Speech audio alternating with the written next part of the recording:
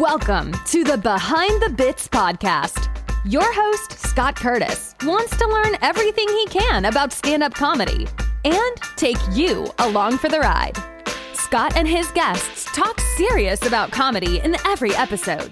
Behind the Bits will uncover knowledge from different perspectives on subjects such as writing and performing stand-up comedy, as well as booking shows and the comedy life. If you're thinking about becoming a stand-up comic, already in the comic game, or a comedy nerd, Behind the Bits is the show for you. Now, let's get Behind the Bits.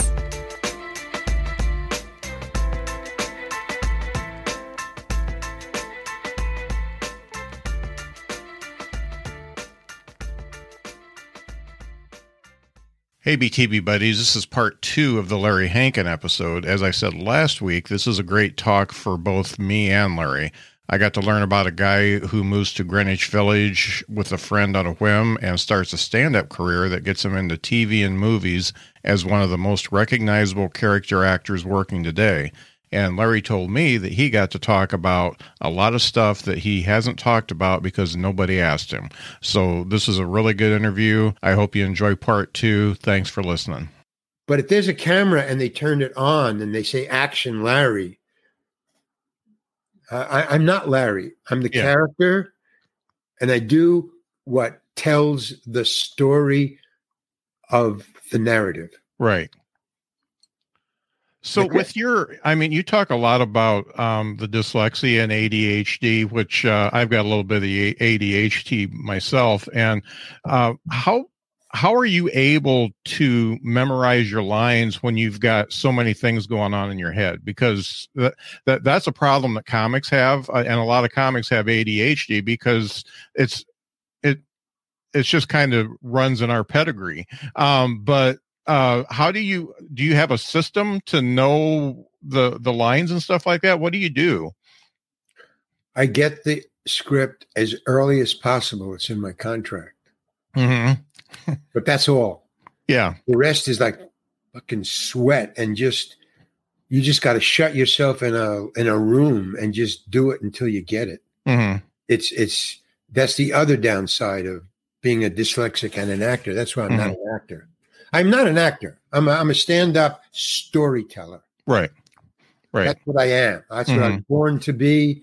That's what I am until I die. But I can act. And if you give me the right part, I can do it really well. But the example that I use, pardon me, I'm going to sneeze. Well, it'll come when it comes. What I use is, the movie Mr. and Mrs. Smith, Brad Pitt and what's her name? Mm-hmm. Yeah. Okay.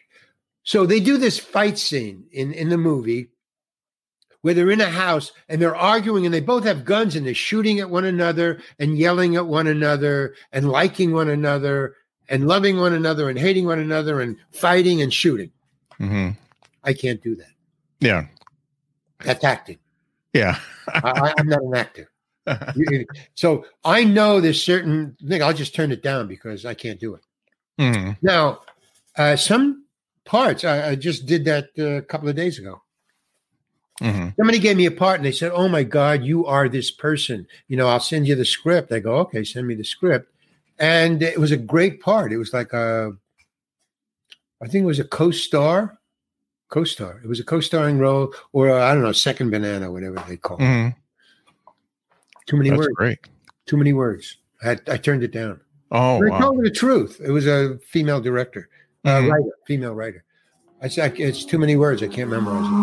Mm-hmm. I mean, in the old days, I would have tried to memorize it. And if they gave me the script soon enough, I could have memorized it. But I am doing too many things. And I had to stop doing everything to memorize these lines. Now, I could do it. If I wanted to stop everything, I'm writing this script. I'm rehearsing with that person for something of my own. But this is my own time now. So, but I told them, I said, it's just too many lines. Now, back in the day, like 5 years ago, before it was my own time, for Old Joe or Big Joe or what, Vince Gilligan, El Camino, Mhm. Breaking Bad movie. That I didn't have too many lines, so I did it. The last show I did, the last TV show of Breaking Bad I did, yeah, that's when I quit. Yeah. Because I didn't quit. I just I'm retiring now. For a while. Was because I only had 5 lines in the show, and I thought, great, old Joe has only 5 lines. I can do that. They don't have to send me it early. I did these long things that I have to get it early. Right. And they're fine. And I show up, and it was just keeping the cop out of the Winnebago. They were hiding in the Winnebago. The cop wanted to get in, and I had all this legal stuff. So I show up. It was just a couple of lines. It was just 5 lines. I had a shot in the morning for 5 lines, which I did really well in the morning with Brian inside the Winnebago. And then in the afternoon, we did the cop keeping him out. And so I have lunch, and I come back from lunch, and there's my new sides on the dresser. And it's an entire speech, a monologue, a full space, 1 page of just me. That's what I'm talking about. Yeah. Those things. And no, I can't remember them. And unless you give it to me prior. But this is 2 hours before I had to go on. I called the AD and I said, what is this? And they said, oh, well, Vince liked your audition so much, your acting so much, whatever, that he told the Siri just talked to me. Digital. So he liked you so much that he asked to one of the writers to write you a monologue. And I go, no, I can't do that. No. I mean, no, there's no way. Well, and I start to freak out. I just started to break down. I go, no, you don't understand. AD just split. I it's not my business. How long do I have? 2 hours. So I tried to remember it. Nothing there. I couldn't remember it. So here's the other thing. Like I don't know. I mentioned this before, but I have no compunction about being fired, losing the job. I don't care. I've been here, done this. I don't care. And I'm not an actor. Okay. So I thought, all right, I'm going to be fired, but I'm not going to cop to it. I'm not going to say I can't do this. Yeah. That's unprofessional. I'm going to try to do this. So maybe I can improvise it. I'm an improviser, 10 years improvising. And I try to memorize it. Okay. I get a knock on the door. You're up. You're on. Okay. I said, oh, let's see. But I also have a backup because I figured out how to do it if they shot it in sections, because you cut to you, cut to me, cut to him, cut to you, cut to me. If they chop it up like that, I could probably remember the sections easily or easier. So that's what I figured. Okay. So I go up to the director. He goes, oh, hi, Larry. How you doing? It's all jaunty jolly. He shot me in the morning. We were all cool. So, all right, this is going to be great. Okay. So I say, hey, by the way, I figured out how we could shoot this. He goes, oh, really? You know how to shoot this? The director says to me, well, how should we shoot this, Larry? And I said, we should break it up, see? And he goes, well, that's a good idea. That's really a good idea. But we're going to do a walk and talk, Larry. Get down there for 100 feet away from the camera and just walk towards the camera. We're going to do it in one take. Then you're going to go home. Just like that. So you'll be out of here in what? 15 minutes. He says, is that okay with you? Yeah. Yeah, it's okay. Anything wrong? No, it's fine. Okay, get down there. All right. Okay, I get down there and he goes, okay, you ready, Larry? Yeah, I'm ready. Okay, and action, Larry. So, okay, I'm going to improvise it. I'm going to improvise it. So I start improvising. Now, here's the one thing I got to say for me. In the entire walk of improvising, I got the first line perfectly right because I memorized that. For the entire thing, I never made an or a or a mistake about. I never fumfered. Mm-hmm. It was just me talking, improvising legalese to the best of my ability. And I get there and the guy goes, and I'm thinking two things at the same time. I'm improvising, and I'm saying at the end of this, I'm going to be fired. But it's okay because I don't care. So it's okay. And I'm walking and talking. And I get down and he goes, cut. And I'm this far away from him. That's what, walk all the way down to here. I'm this far away from him. He says, great, Larry. And then I hear, I'm going to be fired. And he goes, let's just do it again just for insurance. I memorized the whole thing. Holy cow. And as I'm walking back, I said, fine. And as I'm walking back, I'm thinking, wow, well, now I don't have to worry, man. He's got it in the can. I can be, I can lose my place or whatever. I can make a mistake. Okay. So he's, all right, you ready? And I go, yeah. And then I see the script girl walking towards me. Now, the script girl is not a girl. It's a woman.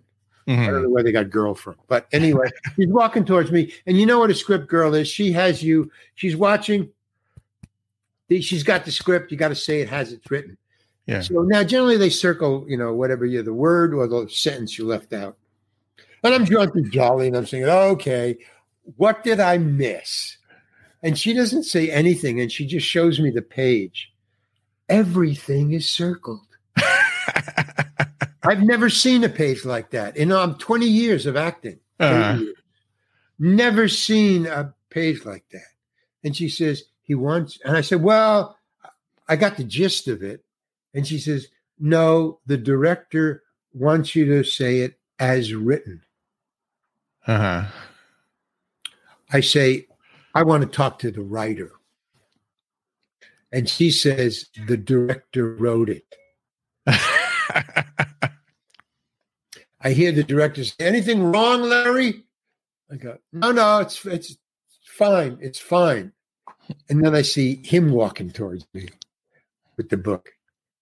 And no, it's wrong. Everybody's walking towards me. That's not a good sign. You want to be walking towards them.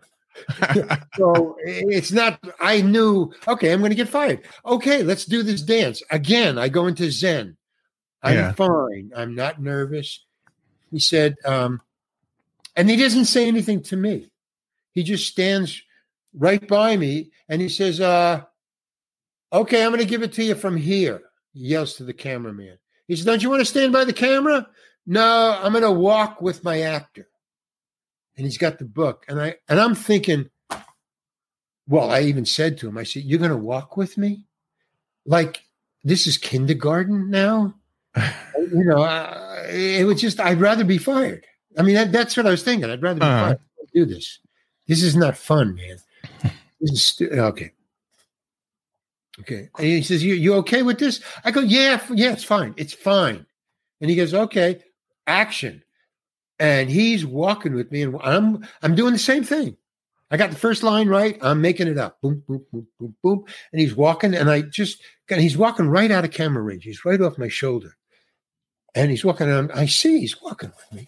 And he's got his head buried in the fucking book. And he's walking and I get to the end and now I'm going to get fired. And he says, okay, that's a wrap. Moving on. Thank you, Larry. Sending him home. And the car is right here. The limo is right here. Because we're in the middle of the desert. It's a 45-minute drive back to the production company. So the car's waiting. I can't even ask, what happened? Well, what did I do? I get in the car, I drive back, and I have to wait now. Because I don't understand what I didn't think I was that brilliant. I didn't believe that I had done what it seems that I had done. There's no way that I could be that right. Mm-hmm. And so I waited 2 weeks for it to show up. And here's what they did. And this is why movie is so incredibly great. It's very plastic. What they did was, if you watch the show, I am in that scene keeping the cop out of the Winnebago for exactly 7 seconds. But if I ask my friends, what did you see that day that I did the Breaking Bad? So, well, you were walking and talking and keeping the cop out of the Winnebago. Yeah, that's yeah. But what did you see? Not what you think you saw. What did you see? You were walking and talking and keeping the cop out of the Winnebago. No, you didn't see that. You saw me for 7 seconds. You saw the cop, Aaron, and him for the rest of the, 3 or 4 or 5 or 6 minutes of that scene. I was what they did was, and the director, after I said the first line, the first time,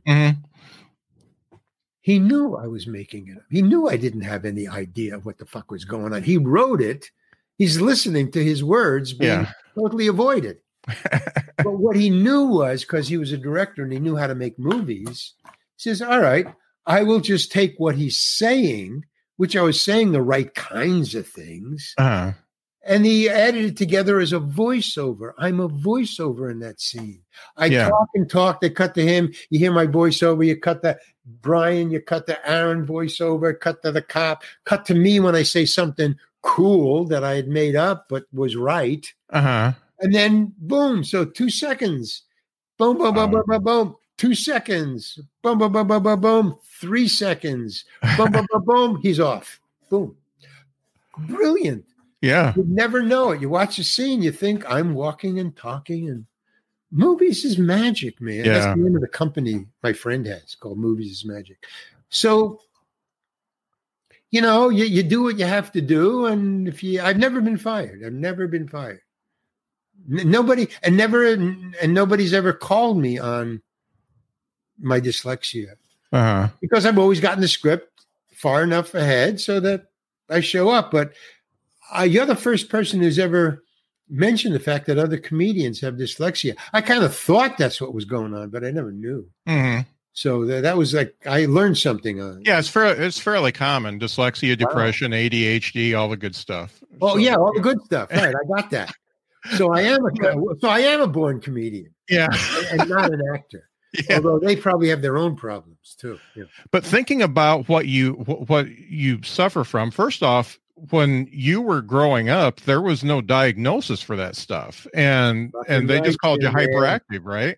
I had a very weird childhood, or as it was known later on, I had a quirky childhood. No, I suffered for it. No, I was bullied. I was beat up. I was mistaken. I would make the wrong decisions. I have had guns held to my head because I was in the wrong place and said the wrong thing at the exactly right time. Yeah. Okay, this guy's a cop. Let's get him out of here. Oh man, I've had knives to my. Okay, all right. No. You don't understand. Yeah, that wasn't my childhood. Up until I went to college, was a nightmare. But you would not be able. Okay, so let's talk about this short film you've got out. Well, the mockumentary, How to Become an Outlaw. I mean, you've got some what I would call like soliloquies in there that I know you probably would not be able to do if you didn't have the ADHD, because you are so good at thinking on your feet that you just stand up there and say it. No, thank you. Or it looks like that. Well, yeah. So thank you. Thank you. No, it's the clue that you just said was these are my movies. I have all the freaking time in the world to memorize my own stuff. Yeah. And I don't do it until I have it memorized. So it takes me months for that stuff. Yeah. But I won't do it until I got it memorized. So nobody knows how long it takes me to memorize stuff. You just see me doing it. I mean, I have stuff in the film and songs that I've written that I've sung non-professionally. I'm not a good singer. Yeah. But, I write a song, I want to sing it. They're very, very long. But the way I would practice it is I get these I got this. Dylan's songbook. It's generally the best songs he's ever written in a big, huge, it's about that thick. Well, it's about that thick. A songbook. And I take his longest songs, some of them are 7 minutes, 5 minutes, and I'll play them until I memorize them just to get my mind, because something already written, I've heard them sung, It's kind of in there. I got the rhythm. It's musical, so there's a beat to it. And that helps memory. So Shakespeare is not as hard as it is, as you would think, to memorize because of the rhythm of it and the beat and the excellent writing and the logic of how he lays it out. There's a form. So I would practice on Dylan songs, on long songs, to get my mind ready to now memorize what I had written. And so, I mean, in other words, I have all these things, but it's, how you deal with it, the preparation. It's preparation. It's process. To me, it's all process. What I talked to you about, how I got to my stand-up, that's process. How I get the lines months or weeks or days ahead. That's my process. When I was working for Bill Hader, and I wanted to work for Bill Hader. So when they called me, this is recently, about a year ago, I love Bill Hader. I think he's, I love his sense of humor, his ability to improvise, his writing, his directing. The guy's cool, man. And I wanted to work with him. So when they said, hey, I didn't question, long speech, short speech. I don't care. I'll do whatever it takes to work with him. I'll be a professional when I get there. I don't care. So I got, and it was very short speech that I had, a very short scene. So there's no problem. I got it regularly. I didn't make any demands because they had showed me what the part was. I said, yeah, I'll do it. I mean, I didn't have to audition or anything. Right. They sent it to me. I said, yeah, I'll do it. So, but when I got there, see, here's the thing that I learned over the years about great directors. He's not great yet. Bill is not great yet, but he's going to be. Yeah. He's got it. He's one of those guys. So great directors that I work with, I'm talking about John Huston, talking about, I opened for Woody Allen, but I haven't worked with him. I talked to him, but I haven't worked with him. Yeah. But I've talked to actors who have worked in his movies, and he's the same thing as John Huston and Larry David. They don't give you directions. John Huston told me the whole point is the casting. He said 80% of directing is casting. You cast the right actor, you don't have to direct them because of his choices. You see, he makes great choices. Why are you going to interrupt it? Anyway, so I'm working with Bill Hader, and he's not giving me any directions, and I'm nervous because I don't know how to do a Russian accent. I mean, I got this Second City Committee improv Russian accent, which is not verisimilitude. Yeah. If it's funny, it's great. Yeah. So they said, well, would you mind if we had a Russian coach there for the accent? I said, no, that would help greatly. Thank you very much. But they asked me, they said, can you do a Russian accent? And I said, yes. Can you ride a horse? Yes, sure. Yeah. Can you jump off a bridge? Yes, sure. So I said, yes. So, but then they said, would you mind if we had a Russian? I go, no, that's really great. I show up. I can't find the Russian language coach. I looked. I was there a couple hours before. Nobody knew who it was. So, and then finally Bill Hader says, okay, you're up. Well, not him, but the AD says, you're up. It's your scene. Oh, I have to make it up. Now I have to improvise a Russian accent, not the words, but the accent. So the only thing I could think of was my committee or Second City accent, So that's what I did, and I was very afraid of making a fool of myself in front of Bill because I respected him so much. I didn't want to screw up for Bill. Right. So, I'm doing the best I can, but he's not telling me anything. He's not saying anything. He's not, and it's a long day. I shot the whole day there, and it's take after take after take, and not saying a thing. So I'm getting worse and worse. My tension is finally it's over. And he finds, okay, it's a wrap for Larry. Hey, thank you, Larry. Great. So I thought, Bill, yeah, what? Can I just ask you something? Yeah, what? You never gave me any direction. Why didn't you? I mean, I was so nervous, man. I'm trying to do this accent. I'm trying to be good, but you never said anything. Well, I just wonder, why didn't you give me any direction? He said, well, and his writing partner was there. His writing partner is there every day with him. Mm-hmm. So it says to me, well, see, we didn't write the part the way you were doing it. We didn't know what you were doing. We had no idea what you were doing, but it was working. So I didn't want to interrupt your process. I said, my process was fear of you discovering I don't know how to talk Russian or have an accent. That's my process. That's what was going through my mind the entire time. He says, well, worked fine. Thank you, Larry.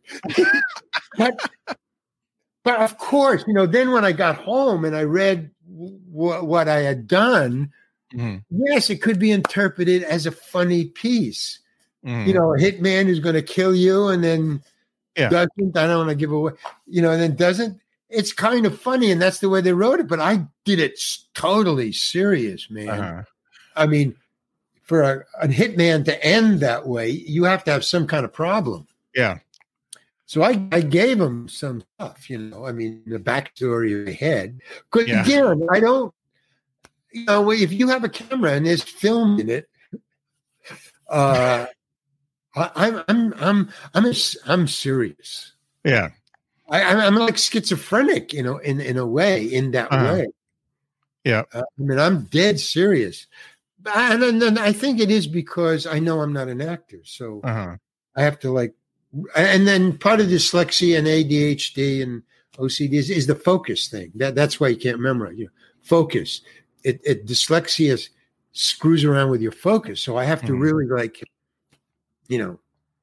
Yeah. But luckily, tension creates adrenaline, and that helps my focus. So I think that's why in front of a camera, I kind of pull it off every time. Right. The adrenaline of fear.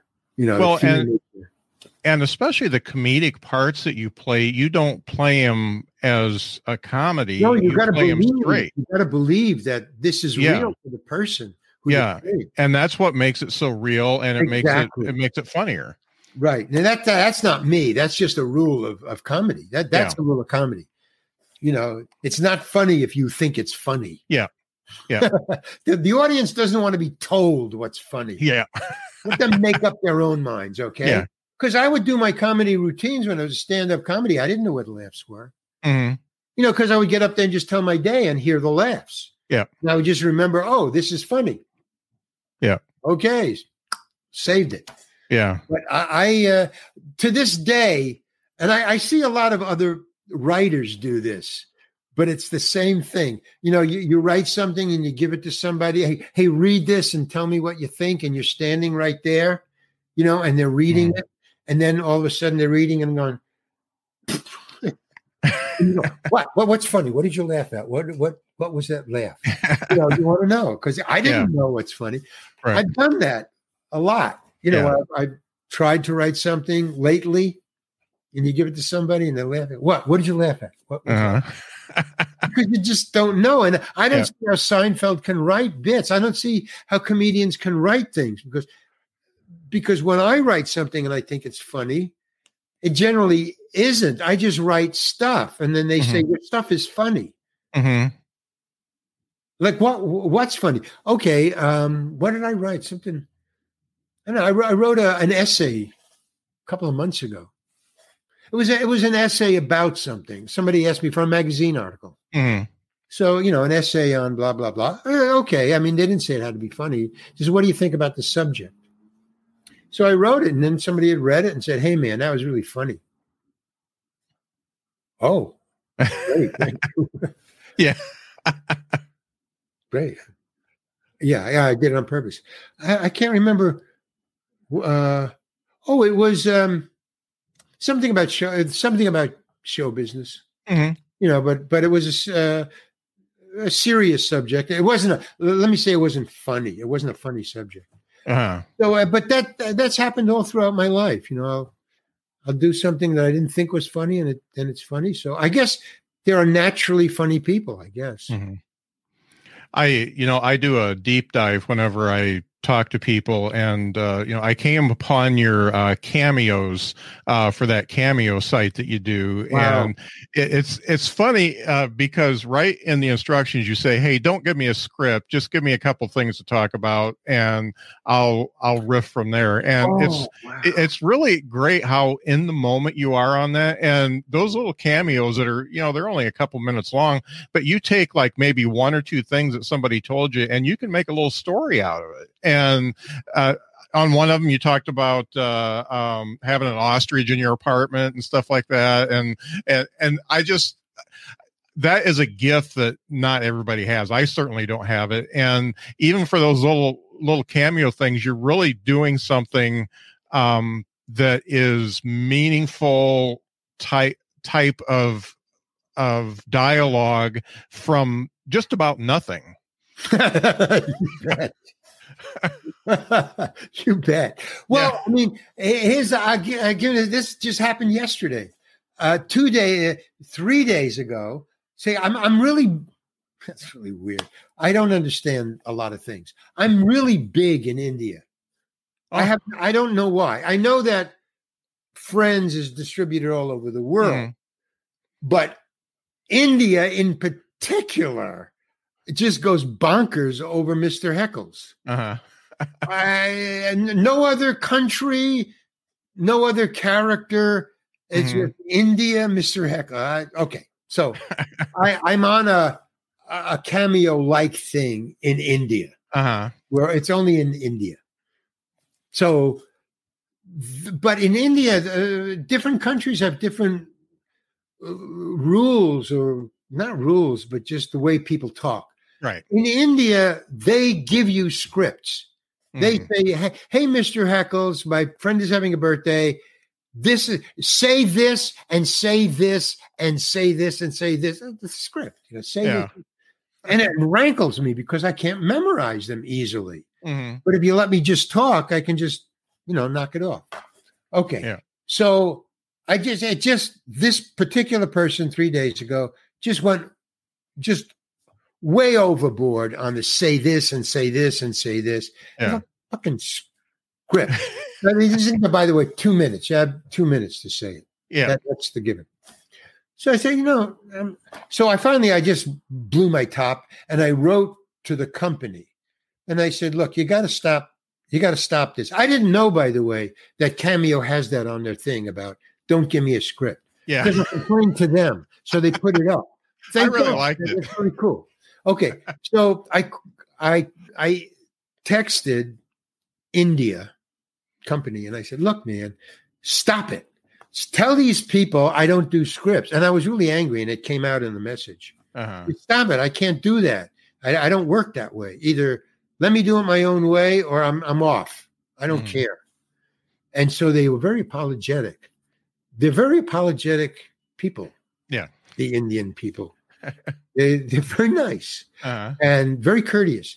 And they said, oh my God, please, okay. And the next day they sent me what they had put up on their thing. And it's exactly what you said Cameo has. Don't send him scripts, man. Just give him little pieces. But what I do is, and I thought that was very cool of them. To do that. But the way that it works is I worked it out myself. Again, the process. I have a standard thing that I memorized, which is about a minute. A memorized thing. The ostrich is part of it. That and the other thing. And that's standard. So I have all those memorized. It's a minute. And then you give me like little stuff from your life, and I just kind of drop them in and bend it around. But I always know that, well, if I can't go any further, I just go back to the ostrich. Yeah. And then continue on from there, or I go back to the cat and then go on from there. Yeah. So, but it looks like And I've got the character of Mr. Heckles. So it's so easy. It's my uncle. Yeah. Okay. Mr. Heckles is really my uncle. Yeah. I mean, he talked like that. He did those things. Yeah. So I can just drop into it. It doesn't take any. It's like, I remember, the Wayans brothers. Yep. Well, the older brother, the one who was the producer of them, and he's written other things. He's a really smart guy, man. Yeah. He is so financially Hollywood. He's great. But he based a lot of his early work on improvising and then writing down the improv. Mm. But since he was dealing with his ghetto friends who, didn't have any laptops. Yeah. So what he would say, he'd get these groups of kids, of young people, not kids, but young people, to improvise because he wanted to write down what they were saying. He keeps on doing it. But they didn't know how to improvise. That takes a little technique. Yeah. So he said, and this is so brilliant, and in all my years of being in improv and Second City and the committee, I've never heard this. And he said, everybody can improvise. There's no way you can't improvise. I want everybody to pick their parents. And I want you to improvise a little piece. Be your father. You be your mother. You be your mother. You be your father. And do this scene. And everybody can imitate their father or mother. Mm-hmm. I mean, you're just imitating your father or mother. It has nothing to do with improv. You're just imitating. You're aping. Well, once you can ape, imitate, or improvise your mom and dad, which you can do, you understand, that's what improv is. Yeah. You're just imitating something. Is this something or somebody, that's all it is. Now, if you're going to make a show about it where you're not just doing stuff in a cellar and somebody's writing down the best of what you're doing, not all of what you're doing. Mm-hmm. If you're going to do a professional show, there's a process and there's a technique. Mm-hmm. I mean, it's not imitating your mom and dad. Yeah. But it's for that you can do it. That you say that because I've always been afraid of improv myself, and I have a friend who is a big improv guy, and I would do stand up in between their improv shows, and he would try to pull me in to do improv with him, and I'd always just totally fuck it up. I couldn't do it. But I started doing this talk show on Thursdays, and I decided part of the talk show was that Dean Martin was cryogenically frozen, and they thawed him out, and he's okay now, but he's out of money, so he's staying with me. And I do an act, and so I become Dean Martin. Hey, I'm a really bad Dean Martin, but I've been doing that. And my friend Steve is on the show with me a lot. And I've actually learned how to improv through doing that because it's a yes and type thing. And it's really helped me to be more in the moment. And Steve actually mentioned it at one point and said, hey, you're getting a lot better, and I didn't even know at that point. Doing it. Yeah. Doing it makes you better. Yeah. How do you get to Carnegie Hall? Yeah. Practice. Yeah, man. Pardon me. It works. Yeah. I mean, that's we're getting up on the stage Monday night open mics. Mm-hmm. I got better and better and better. Yeah. I just wanted to do it. I didn't, and I thought I could get a little better doing it, but I didn't realize that doing it really works. Yeah, it really helps. Yeah. So I've taken up a lot of your afternoon. I got a couple more things I want to ask you. First off, can you tell me how you came up with Solly's Diner? That was the short you did that you got the Oscar nom for. Well, how did I do that? Well, I grew up on Charlie Chaplin. Mm-hmm. That was my favorite guy. It just stuck with me. I mean, so I grew up on Charlie Chaplin. Okay, forget about that. That's like from 5 to say 15. Mm-hmm. And then, you go on to other things and blah, blah, blah. Okay, so now I got into show business and let's see. Oh, I did Escape from Alcatraz. Yeah. And I got $35,000 to do that show. Mm-hmm. More money than I'd ever imagined in my entire life. Okay, so I got $35,000. I did the movie, great time. I paid off all my debts, which didn't have much. I was broke to begin with. I didn't have much money, and I got an apartment. And then I decided to take what was left of the money, which was $10,000. Actually, it was about $10,000. And I thought I would either throw a party and get a lot of cocaine and drugs, fuck myself up really cool. Yeah. Or I would invest in my talent. Uh-huh. So I thought I would make a movie. So that's how the idea came, that I had enough money to have the idea of making a movie. Now, what was I going to write? I didn't know, but it was $5,000. I'm sorry. It was $5,000. I had $5,000 left. But a friend of mine's wife, Anna Mathias, Harry Mathias was a cinematographer. Well, no, he was a camera operator. He wanted to be a cinematographer. So she came to me one day. She was in the committee too. She was just a player with me. And so she said, my husband, Harry, needs a reel to get into the cinematographer's union. Why don't you write something that you could be an actor in and that he could be the cinematographer of? He could get into the union and you will have a movie of your own. I never thought about that. He said, so I said, okay, fine. I called Harry and I said, hey, Harry. I mean, I didn't know him. I never met him. I said, Harry, this is blah, blah, blah, your wife, blah, blah, blah. And he said, yeah. I said, how much would it cost? So he said, $5,000. So I just happened to have $5,000 sitting in my sock drawer. Yeah, I wouldn't put it in the bank. I was going to use it. So I said, cool. He says, cool, write something. Okay, now I had to decide what to write. So I started to think, Charlie Chaplin. Not Charlie Chaplin's talent. I mean, the guy's a fucking ballet dancer genius. No, it was his narratives. His stories were really simple. And what he said was, what Chaplin wrote was, he said, everybody dared me to write movies, these little shorts. And they said, how do you do that?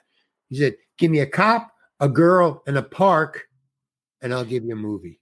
And I bought it, man. I thought, whoa, what a great idea. A cop, a girl, and a movie. So I kind of reduced it to a park was a restaurant. In other words, one place is what he's talking about. Give me a place. And you can always meet a girl in a park. So I thought, okay, instead of a cop, I'll have a robber. And I got the girl as the waitress. So really it was a three people. Give me a girl, a hero, and a bad guy. That was kind of what I was getting from Chaplin. And so I thought, okay, if a robber comes into a restaurant and there's only so it has to be at night, it has to be 4 a.m. Nobody is in the restaurant except a homeless guy, Chaplin. And then, so people were asking me, oh, yeah, I hear you're going to do a movie. What's it about? I said, this homeless guy, saves this waitress from a robber. And they said, Ick, what are you making a movie about a homeless guy?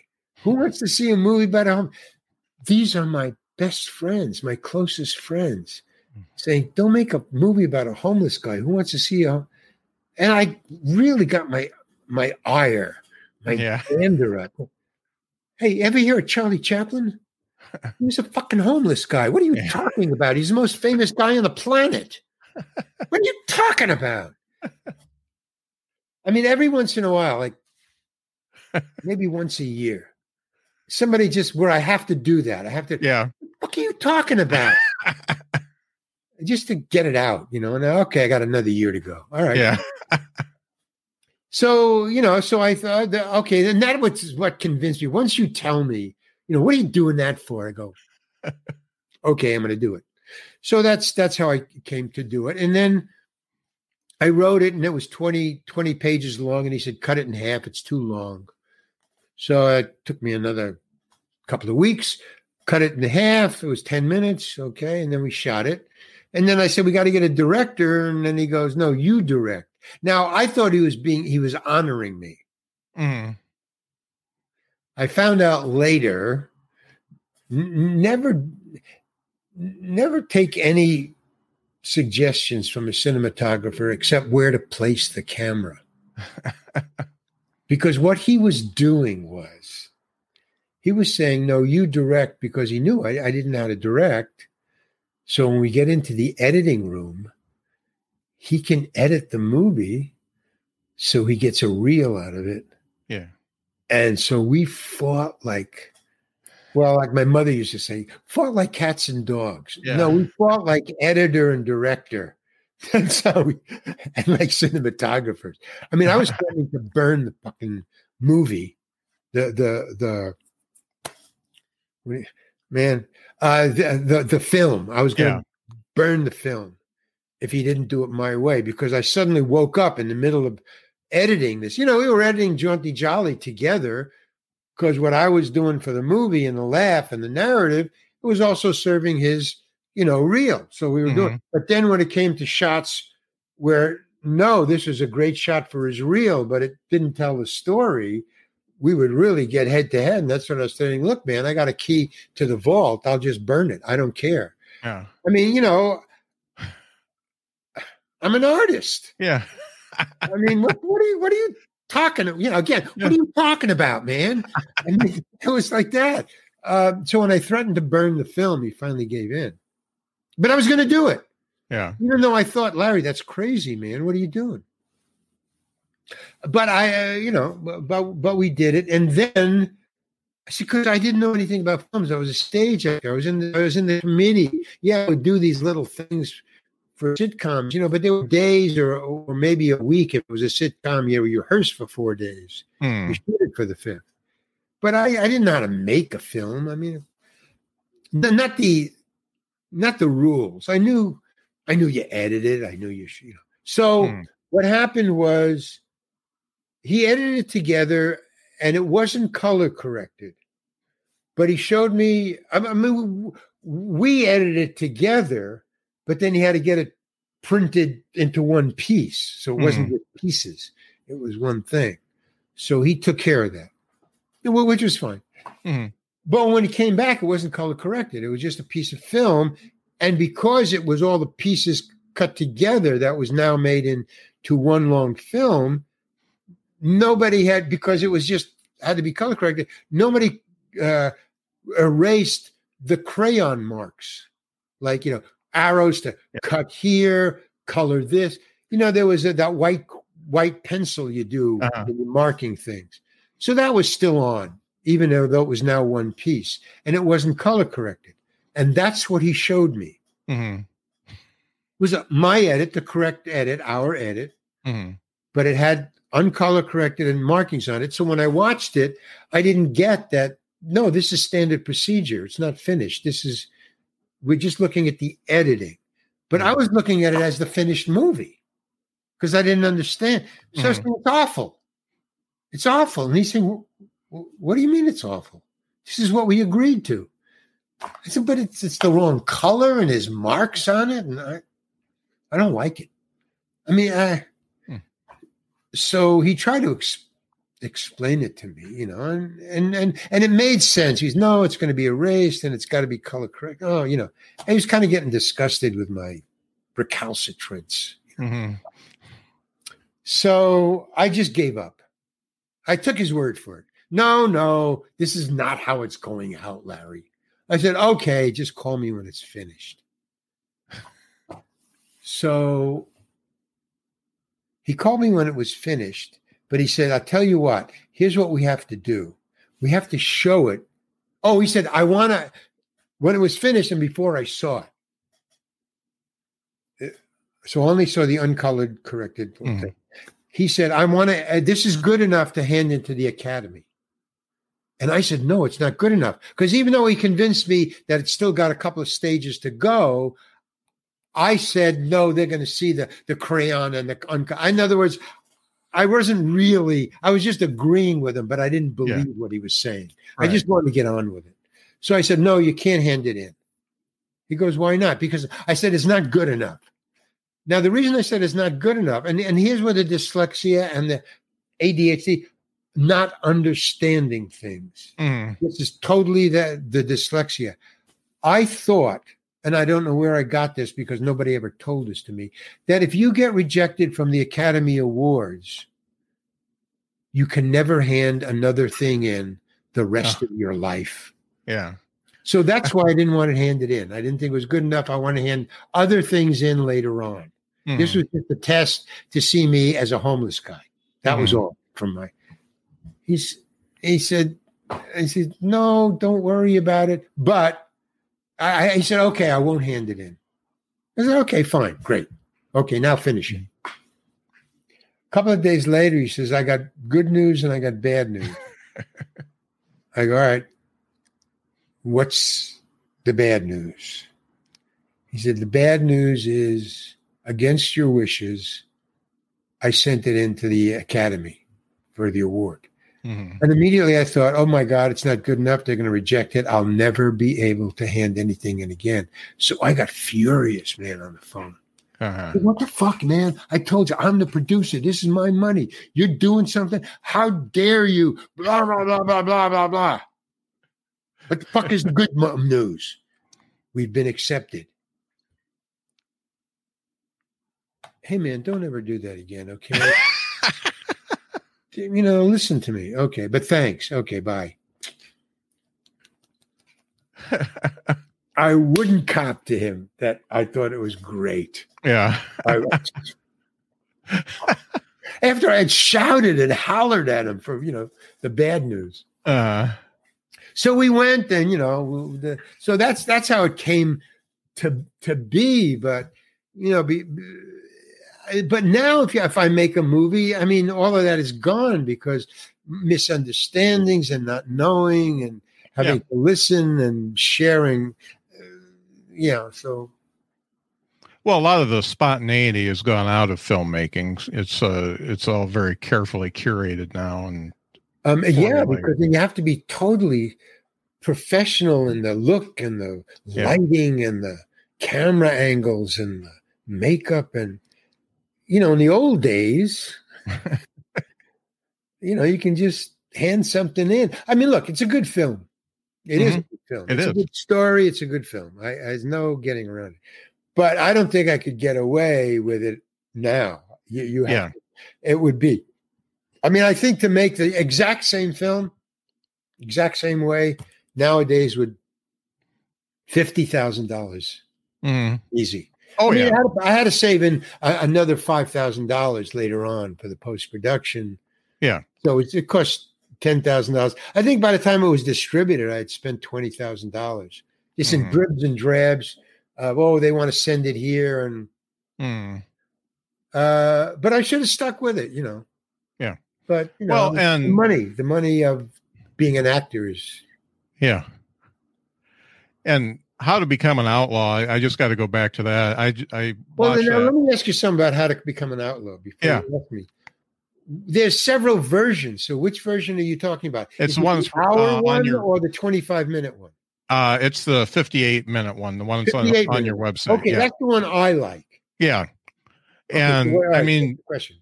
You've got Jeff Garlin in there. You've got Fred Willard, late Fred Willard.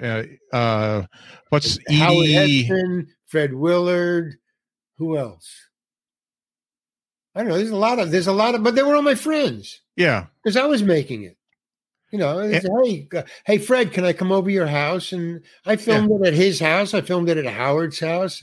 I filmed it at everybody's house. I was take my little camera and I would, Edie McClurg. She was hilarious. I went over. I loved it because it's funny, it's poignant, and I mean, you are super physical in that movie. I mean, when the two guys are hitting you, and you're getting turned around, and I love that. Yeah. And I mean, where I got that from? That's straight out of Chaplin. Yeah. Oh, yeah. Verbatim out of Chaplin. Yeah. I mean, it's just really cool how that went together. And it says right there that it took you 8 years to put that together. And, because it was a composite of about 8 or 9 different film shorts. But I always, and everybody laughed at me for doing this, but always, ever, the character of Emmett Demas was the character in my mind, the character in Sally's Diner, the homeless kid. I was about 30. I looked about 25. I was about 28. I looked younger than I was. So that character in Sally's Diner, when I was in my 20s, Emmett Demas, the star of How to Become an Outlaw, is that character grown up to be 70 years old in my mind. So when I made I saw that.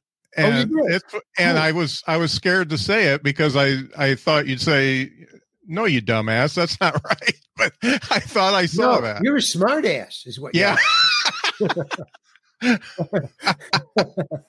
So that's really cool, because what I did, and nobody knew this, and everybody thought I was crazy because they didn't understand my reasoning. But after I made that, I retired from making movies because I want to concentrate on acting and make some money and save up so I can make my films later. So I forgot about that. And then I grew older and my hair got white. So I said, okay, that guy's now older. He's now Emmett Demas. He wants to ride a motorcycle. Okay. But every time, so I'm only going to make a movie about one character, just like Buster Keaton always played one character, like Charlie played one character. I'm only going to play one character. Okay. So it was an older guy, like Fuzzy Q Jones. Yeah. So I thought, okay, but I will only do the character in an episodic adventure that has a timeline that is in my head. So if I'm doing Emmett Demas stealing a motorcycle, okay, in my head, I make a mark. He stole a motorcycle here. It didn't matter where here was. It was just a mark. And then every other movie I ever made, and I made like 20 or 30 about Emmett, every other one either came before it or after it, or before. Okay. But it was always around that mark. And then when I made this one, then the one that I made next either came after it or before this one. So every movie in all those 28 movies, they were on a specific timeline in my head. I didn't know how much time had passed or how little, but in my head, I would say, okay, the last movie I made, he was doing this. Okay, so if I'm going to make this movie, is it here? And I'd have to adjust the timing, or it's going to happen here. Then he has to be before that happened. So I'd have rules about what had happened before that, what he knew here and what he knew here. And that was always in my head, but nobody else knew that. And I never wrote it down. So nobody knew exactly where he was coming from, but I did. When I made How to Become an Outlaw, I then took, this was over a period of seven years. I then took I took about the 10 of the best of the 28 movies of Emmett Demas. And I said, now I'm going to put them together. I'm going to connect. I'm going to attach the timeline. So I took this one, and what you saw, if you look, you see the different styles. There's different cameras. There's different editing. There's different. Some are in 480, some are in 880, some are in 480. I mean, they're all over the map. And I said, I don't care, man. Screw you. This is for the Museum of Modern Art. Get out of my way. I'm just doing what I do. I make my movies for me. But it had a narrative that followed, because in my head, I always knew where it was going. What you saw was the compilation. I just put it, and I made an hour movie out of 28 film shorts that I had made, knowing full well that it's going to work. It has to, because the narrative would always follow. It definitely followed the narrative very well. So I've been afraid to show it to people because of the different styles. But nowadays, because of the documentary documentaries are really big now. Yeah. Well, documentaries, you shoot it on the fly. Sometimes it's in focus. Yeah. Sometimes, you have to, it's a hidden camera. Yeah. Sometimes it's a formal thing where you have a background and everything. So I started to see as, documentaries became popular that, they were stylistic mishmashes. It was the narrative that counted. It was about who this was about that you were following. Yeah. So that's how it came about. But I'm glad you liked it, man, because it was totally an experiment of Larry Hankin. It wasn't for public consumption. I'm glad that you thought it was cool. I'm glad you put it up there because I really enjoyed it. Cool. Great. So the last thing I wanted to ask is, I'm understanding, you talked about your quirky childhood and the fact that, you've got these things that could be an impediment to somebody, the ADHD, the OCD, the dyslexia and stuff like that. If you had a 22-year-old kid come up to you and say, hey, I want to get in the show business, but I got all the same shit wrong with me that you got with you, what advice would you give them? Figure it out, kid. Yeah. You got to go your own way, right? Look, man, the way I came through, nobody can do it my way. Yeah. And I can't do it your way. Yeah. You can't. I mean, the people I talk to are dead by now. Yeah. The places that I were have been torn down. Mm-hmm. I mean, the streets have had their names changed. I mean, come on, get real. Yeah. You can figure it out. I by the way, when I spoke to you before about that thing that I didn't think was funny, I wrote it for a magazine. This is the subject that it was about. What the advice you would give somebody new. And then people say, hey, man, it was really funny. And I was being serious. But basically, I closed with figure it out. You can. If you want to be an actor, you got to be smart. There's no stupid actors out there, man. I mean, it's like math. It's like physics. Yeah. I mean, you are handling subjects and emotions that are equal to, mathematical formulas. You got to dig deep in yourself. You got to be honest. Yeah. So there is the process, and the process has changed because of digital. So this is what it was all about. And now I'm being serious about an answer to you. But bottom line, figure it out, kid. Get as much information as you can. Digital. When I was in movies, there wasn't digital. There wasn't the internet. Hollywood was face to face. You go in and you have a meeting. You talk to somebody. You sent in letters by snail mail. It's not happening anymore. Yeah. I could give you the advice of how I made it. It wouldn't do you any good. Join the committee. It doesn't exist anymore. Join Second City. Yeah, try it. You and 10,000 other people. Get real. Figure it out. Go to Hollywood. Be rejected. Become homeless. Get on a stage. Make your own movies. Figure it out. If you can't figure it out, you can't do it. Yeah. Very simple. Very good. Very good. I got to say that one of the things I've really enjoyed about this conversation is, you're 80 years old, and you don't say that. I know, but you talk about the past, but you don't live in it like some of the people I talk to. You don't let nostalgia run your life. You are still thinking forward. You're not bitching about the fact that you have to be in front of a camera talking to me for 2 hours and stuff like that. I really appreciate that about you, because you're still thinking forward instead of thinking. Okay, let me just note that. Part of it is, okay, that's what I'm doing, and that's a choice. Part of it is my dyslexia, and I tapped into it.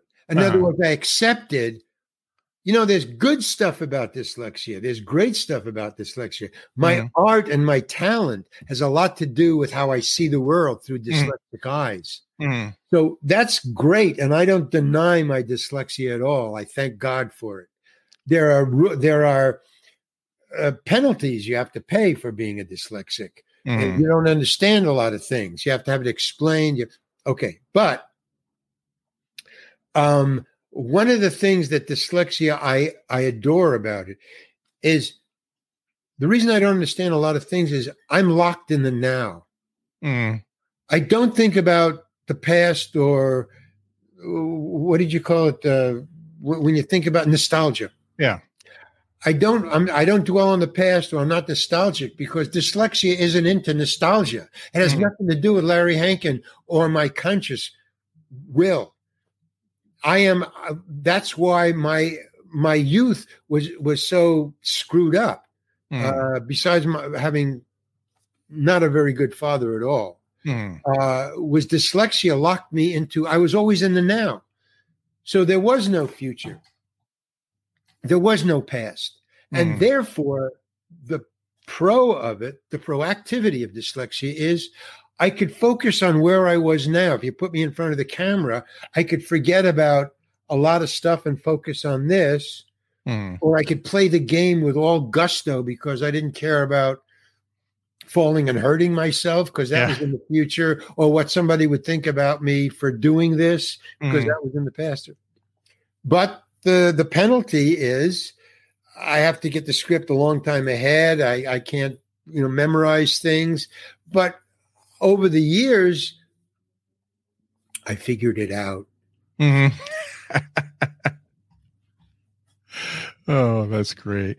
Well, Larry, it's been a big get to get you, and I really appreciate the time you've taken. Folks, make sure you interest. Yeah. in my bullshit. Yeah.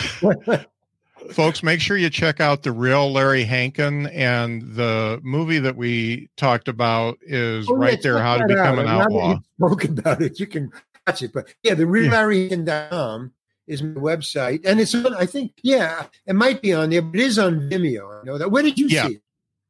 It's on the site. They've got it embedded right on the front page there. Oh, okay, cool. Yeah. Yeah. So thank you very much for mentioning that.